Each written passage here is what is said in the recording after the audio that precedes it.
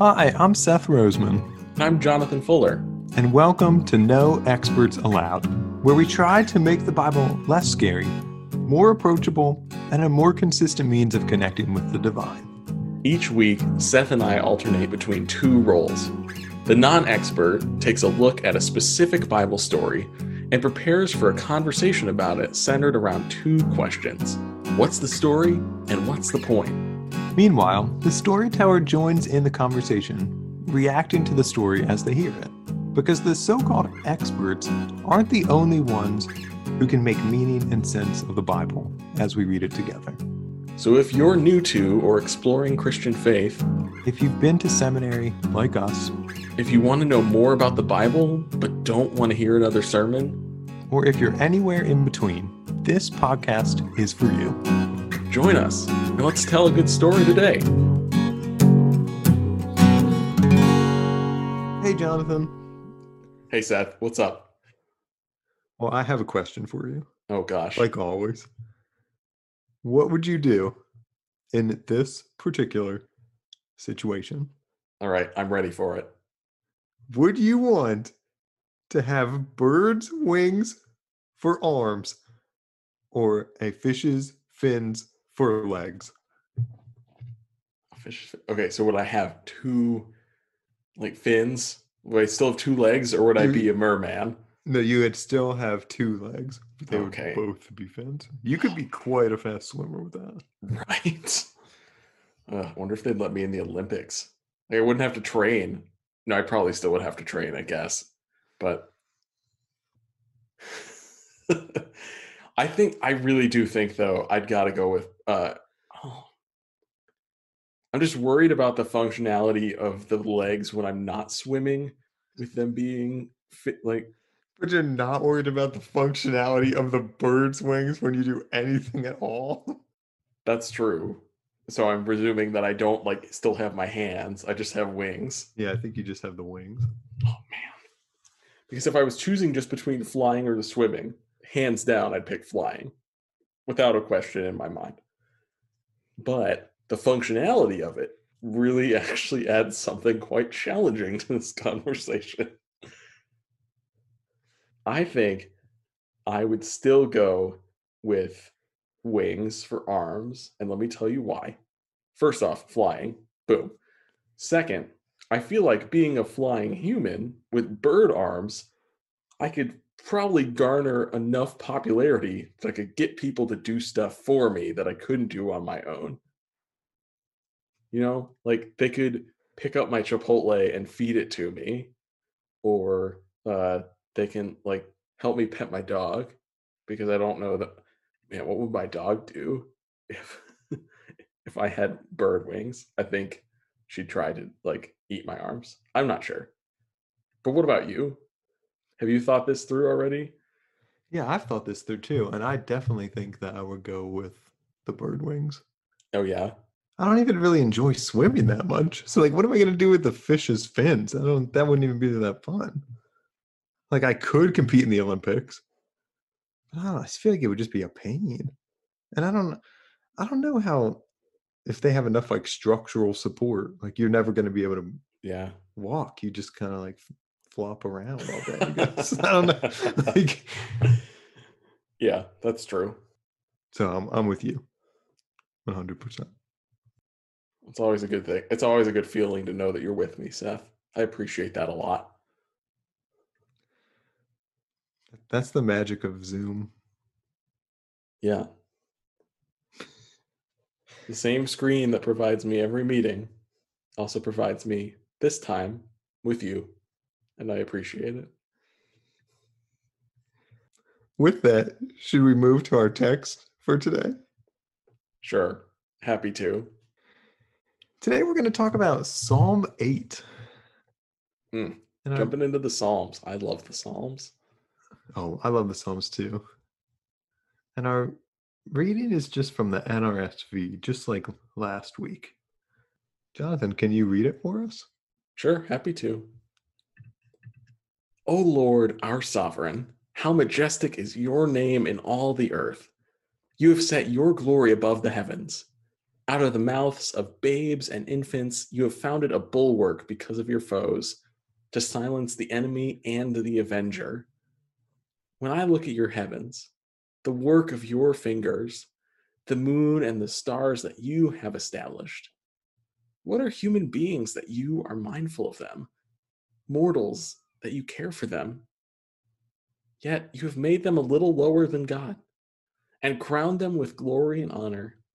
You have given them dominion over the works of your hands. You have put all things under their feet, all sheep and oxen, and also the beasts of the field, the birds of the air, and the fish of the sea, whatever passes along the paths of the seas. O Lord, our sovereign, how majestic is your name in all the earth. What a beautiful psalm. So, Seth, do you want to say a little bit more about why you picked the NRSV for this week? Sure. And I picked the NRSV this week because I think we talked a little bit about this last week on the podcast. Just the NRSV does a really good job attending to the text. And I think at least for Psalms, sometimes they're hard enough as they are. I wanted the translation that gets me kind of as close to the original text as I could get. So I thought about there's a wonderful book by Robert Alter I think it's called A Translation and Commentary on the Book of Psalms. In seminary, we used to call it the Alter Psalter. So I thought about using that, but I just wanted to stick with something that was maybe even more focused on the meaning of the text than its kind of original Hebrew. Is there anything that kind of stuck out to you while you were reading it? I don't know. There's such a beautiful image that comes through from this psalm, and I look primarily at verses 3 and 4. And I think about standing maybe on a hilltop or somewhere open at night, far away from the light pollution of the city, where I can just see the stars and enjoy them and be mindful of how beautiful they are. Just kind of be overwhelmed in that moment. And that reflection, I don't know that I've said these words, but I've said something similar at points in my life too. Like, man, there's just something so much bigger than me. There's something so thoughtful, like some creative genius has to be behind how beautiful the world is in the moments when it's beautiful. And I think I love the way that this psalm and so many other psalms both give God human qualities and not human qualities. And so the idea of God, crafting the sky with God's fingers, maybe painting or something again really creative and artistic. Just really appreciate that image of a really creative God. And then the relationship they talk about with humanity as well. It creates, I know it's not exhaustive, and it doesn't, but it really provides a really beautiful picture of the relationship between God and humanity. And I just really appreciate that.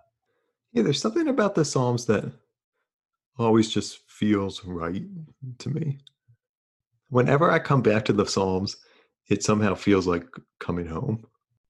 When I was in seminary, we had to kind of memorize. I don't know if I guess that's the right word. We had to memorize this quote about the Psalms because it was kind of my teacher's like tagline that the Psalms combine a minimum of historical contextualization with the maximum situational contextualization, which is to say that it's really hard to figure out what's kind of going on outside and around them.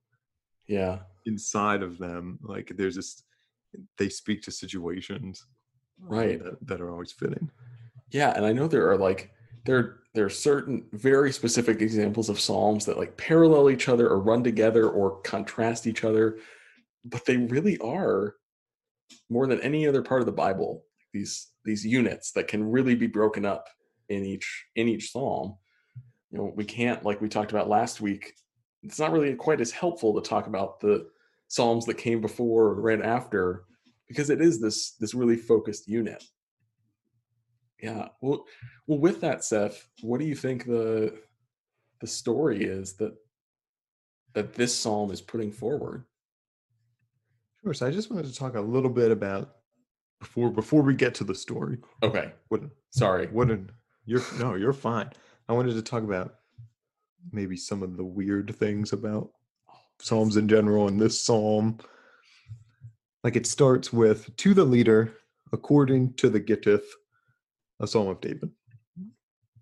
So I just want to say that almost nobody knows what the Gittith is. People have guessed or pretended, but even our best scholars say we really have no idea. Let's just leave it untranslated as Gittith. Right. And this is a unique spot too, Seth, because like these kinds of headings, these are actually in the original text, right? Unlike a lot of the headings that we see in our Bibles today. And that's correct. Those are called superscriptions. The superscriptions are part of the Hebraic text. So just like my NRSV says, it titles the psalm, I guess, Divine Majesty and Human Dignity. Well, someone added that from the NRSV translation committee, but they didn't add to the leader according to the Gittith, a psalm of David. Right. Yeah, and that's an important distinction to remember because, again, with the Psalms, it makes sense for us to break them up the way that we have.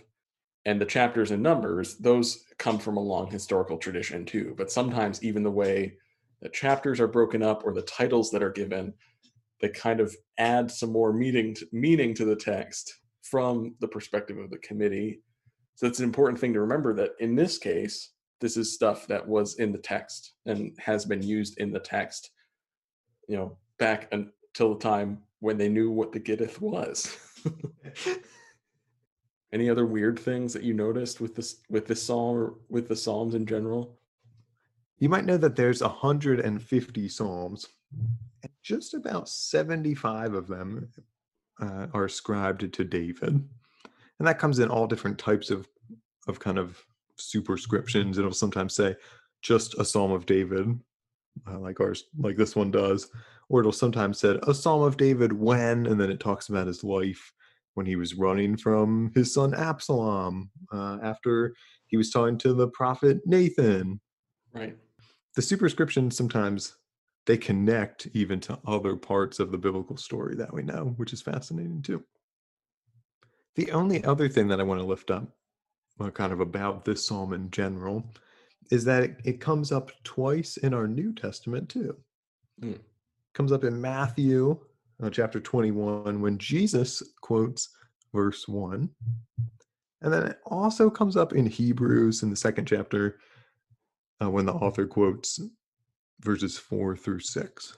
Mm. So sometimes I think this psalm has a little bit of traction for us because we may have heard Jesus say it, or at least we're kind of familiar with the text from Hebrews, even if we can't kind of place it from Hebrews, for me at least. Sure. Yeah.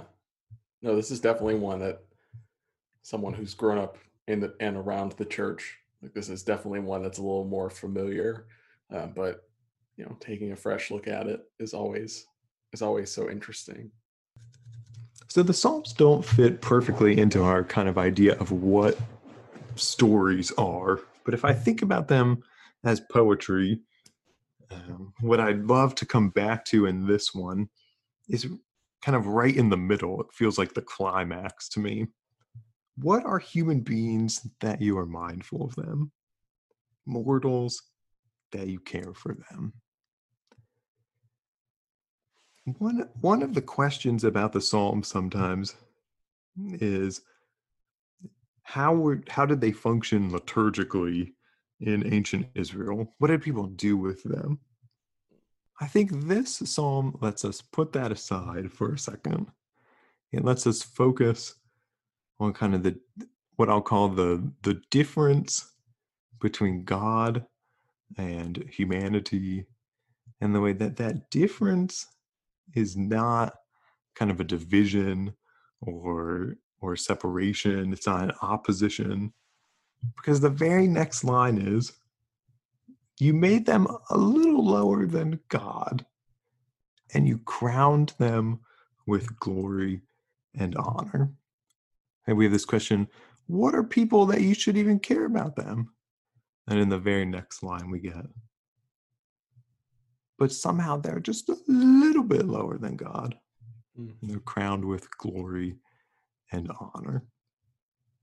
There's this beautiful turn in this psalm that people and the divine are not the same, and yet people are crowned and God cares for them. And then there's this fascinating turn to creation. And that's what I want to focus on, actually. That we have people and God loves them and crowns them. And then God gives them dominion over the works of God's hands. And here I think we have to call back the creation story. I don't think we can read this and think of anything else. I'm as sure as I can be that when the author wrote this, they had that in mind too. That there's this beautiful juxtaposition in this psalm, that there's a difference between people and God, and yet God loves them and cares for them and crowns them. And in turn, people have the responsibility. This uses dominion, what a fancy word. They have a responsibility to care for God's creation too. Yeah, and the emphasis that you make there is really interesting. So I'm reading through those verses. It's talking about the living creatures specifically, kind of maybe starting to catalog at least a little bit of what all things under humanity's feet, what that means. So I'm thinking of sheep and oxen. When I think of an agricultural society, I think of those as like the domesticated, or like the animals that have already kind of been factored into some human interaction and system. So you've got shepherds, you've got farmers, and they utilize these animals for the work that they do. But then it goes beyond that. And it goes, but also the beasts of the field, the things that are out there in the field, maybe near your sheep and oxen, that maybe aren't under your control, so to speak. The birds in the air, the fish in the sea, the things that you can't see or interact with. And even if you wanted to, probably really couldn't control all that much. And then this blanket statement of whatever passes along the paths of the sea. It's kind of this gradual progression of, you see with this, put all things under their feet. Yes, the things that you know, but beyond that and beyond that, and a little bit farther every time, to try to re-emphasize how big of a responsibility, as you just mentioned, that this is. And I wonder if even the last line brings us back to that. How majestic is your name in all the earth? Like, I wonder if that's almost what the all points to. If it points to all the things that we can't see, all the animals that we don't know about, all the ones that science hasn't classified. And I even think we get a hint of it at the beginning. Like it's like a little teaser. Sure, yeah. So Seth, you mentioned both of those things, the beginning and the end, and it's pretty striking to me that those verses are exactly the same. What do you think that means in the context of this psalm? I've been thinking about it. I mean, like an envelope structure, it kind of wraps the psalm, right? The beginning and the end. And I wonder if that envelope structure doesn't say something to us about how kind of God wraps the whole creation. Kind of want to, I don't know if I want to push it too far. Because this doesn't just happen here, right? Like this is a common tool in the Psalms, right? You mentioned them being poetry before, so this seems to kind of be a common poetic tool, so to speak, for how they're constructing these. Is that right? It's not very often in the Psalms that we see the same verse at the beginning and the end. This is relatively rare, but we will also see refrains throughout the Psalms. Well, I think so. There's the psalm. I should know the number, but I don't remember it. But there's a psalm that almost after every line it Yeah. repeats, "Your love endures forever." Yeah, it's 136. That's right, Psalm 136. I think. Yeah. Thanks for clarifying that. It's not necessarily unheard of for that kind of repetition, but it's not so common that we should just dismiss it. It's like there is something to the fact that this psalm starts and ends the way it does. And I also wonder, it's written to the leader according to the Gittith, which we think is some type of musical instrument. And repetition is germane to our songs now. Right? I mean, I wonder if it just tells you even something about the way people sing and think about songs generally. Which that's kind of fascinating to me, that the way that we write songs now with these like catchy choruses and bridges might have been true 3,000 years ago when they wrote the Psalms. Hmm. That's fascinating. I think for me that I like oscillate between these 2 points where I think I'm just like the people in the ancient world, and the opposite. The people in the ancient world are just so completely different than me. Sure. I think that's a fair comparison though, because though our worlds are very different. Think of everything involved with us doing the very thing that we're doing right now. Like we are encountering a translated version of the same sacred text, but I've got it on a screen in front of me, split screen with your face that's a live feed for you talking to me in a location, hundreds of miles from me. But these texts and these messages still have something to say to us.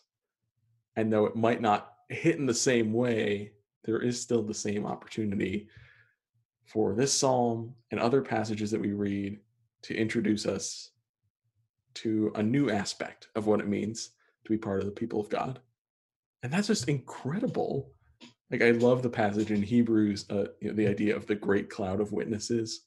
And I feel that when you bring up this passage, even if it's in their song structure, like we are surrounded by an incredible history of God's people, and wondering what, if anything, that we're doing today will leave that kind of influence and impact on generations in the future as well. This podcast absolutely will. Oh, I know. It will endure forever. To misquote the psalmist. Jonathan, I liked how you talked about the way that the texts can speak differently, but they can still keep speaking to us. I think that's the beauty of the Psalms in general. I think that's the beauty of a minimal historical contextualization and a maximum amount of situational contextualization, is that it's because we don't always know what's happening in the history of Israel at the time that these Psalms can keep speaking to us. And we can always seem to find one of the 150 that fits our mood. The beautiful thing about this Psalm is that it's unabashedly praising God. And I hope that at least most of our life, if I could say it this way, that can be our primary purpose. Certainly it can be difficult at times, and I never want to downplay that. But I do hope that maybe the enduring legacy of Psalm 8 is that it can help us praise God. And it helped the psalmist too. Well, Seth, I don't want to make any assumptions, but it sounds like we just had a pretty good conversation about what the point of this text is. Do you feel like that happened? I think we're ready to pray. That sounds great. Why don't you pray for us? O Lord, our sovereign, you are mindful of human beings and in turn ask us to be mindful of your creation. Help us protect streams, preserve ecosystems, and provide for all sheep and oxen, and also the beasts of the field, the birds of the air, and the fish of the sea, whatever passes along the paths of the sea. We pray this through Jesus Christ, who took on our creatureliness. Amen. Amen. Thanks for walking us through that story, Seth. Thanks for helping me tell it.